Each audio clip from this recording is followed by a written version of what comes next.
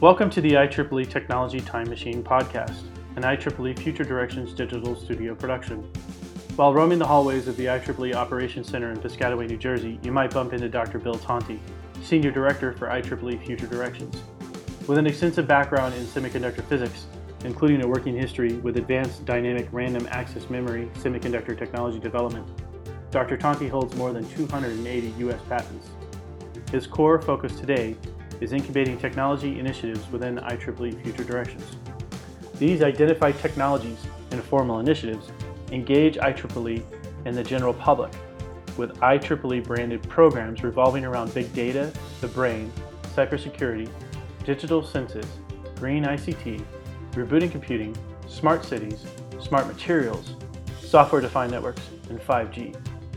And what better venue to spotlight these technologies and concepts than the IEEE Technology Time Machine Symposium.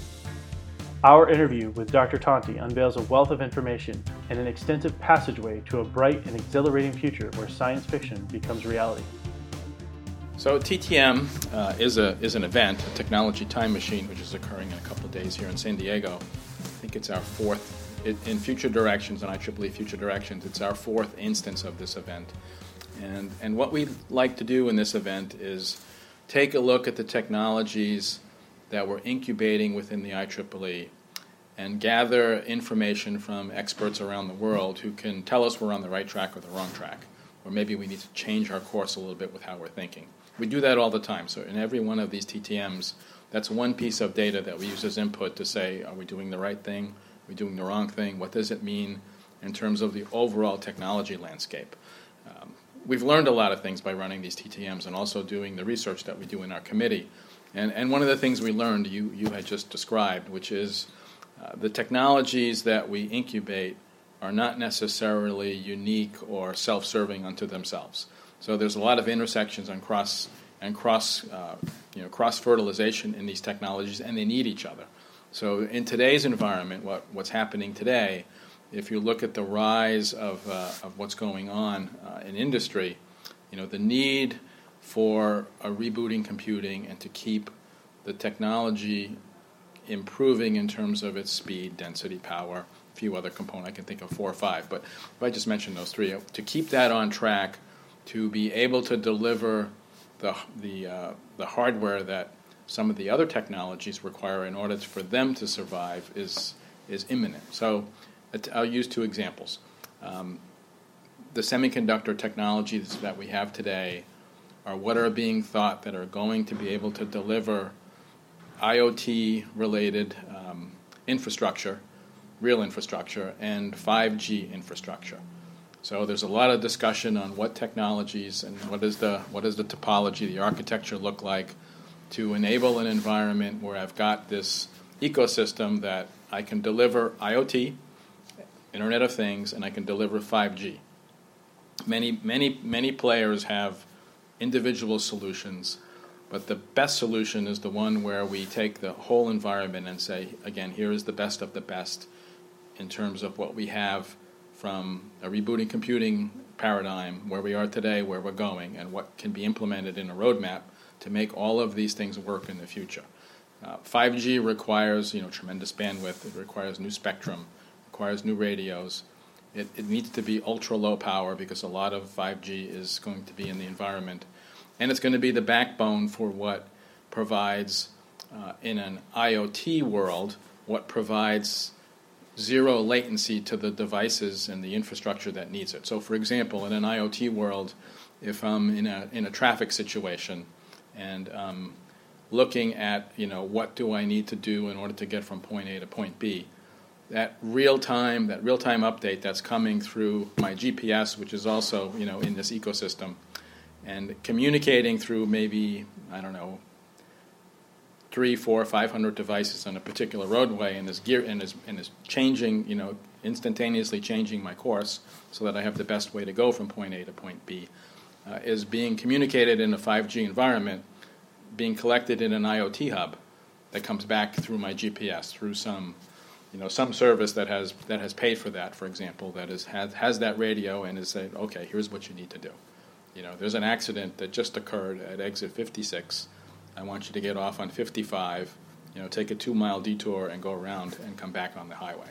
So that whole infrastructure I just talked about has a lot of these intersections that are taking place. So all of the initiatives we have in Future Directions, and those are just a couple that I just mentioned, they're all working together to look at how does one area that's being worked on feed into the area that I need 5-10 years down the road. I think our ability to detect minute fluctuations in the environment that we live in will become a reality in the next couple of decades. So some of the things that are in the labs now that are looking sensor-based activities that are looking at changes in the environment, good and bad, will become commonplace in the future, and it will probably be spearheaded by environmental concerns maybe first, and perhaps activities that are terrorist or generated by somebody who's trying to do harm would be very easy to detect. I mean, today you see it in terms of the cameras that are everywhere. So there's a camera everywhere. The difficulty with that is somebody has to be looking at the camera, so there has to be a human behind it to say, this is a problem. Here's the car that we're looking for, and go grab it. But tomorrow that might be sensor based. So I can envision a system where we have very, very good ability to do facial recognition and instantaneous identification and match to physical things that people have, the clothes they're wearing, the car they're driving, even perhaps their unique aura of what they what their smell is. So you can imagine that there are sensors that people have everywhere that can pick all this up, and the ability to detect something in the future will be much, much better than what it is today. So I see that. Is that good or bad? I don't know, but I think we'll have the ability to do that. There's a technology integration, again, kind of an intersection of current semiconductors, which may or may not be semiconductors in the future, but current semiconductors in this other environment called microelectronic mechanical systems. So in these systems, these called MEMS, you could build environmental sensors that don't need much information to make an accurate analysis of anything. We see some of those exist today. Some of the blood monitoring systems that people have for diabetes are a MEMS device. It doesn't require much blood to make that diagnosis and tell somebody who may or may not need insulin that they need to change. They may even have a pump that delivers that automatically. The measurement and the delivery systems are becoming more automatic now, and they're non-invasive. So they're those systems are so small that when they take a sample, they don't prick your skin and leave a mark and take blood. It basically can move right through your outer skin layers without even causing damage. So imagine those kinds of sensors doing other things, detecting radiation or detecting environmental hazards or detecting some pollutant that's a real problem in the water that's coming down the system and basically shuts it down, cuts the lines. So imagine that is in the future, and we're able to do it. If I just look at Microsoft HoloLens, for example, their latest, they take the environment that's there today and they take the augmented piece of that, they put it together, and that becomes your view. So imagine having systems like that in the future where you can take the physical and the non-physical, put it together, and then create a new paradigm or a new result. That's what Microsoft is doing today.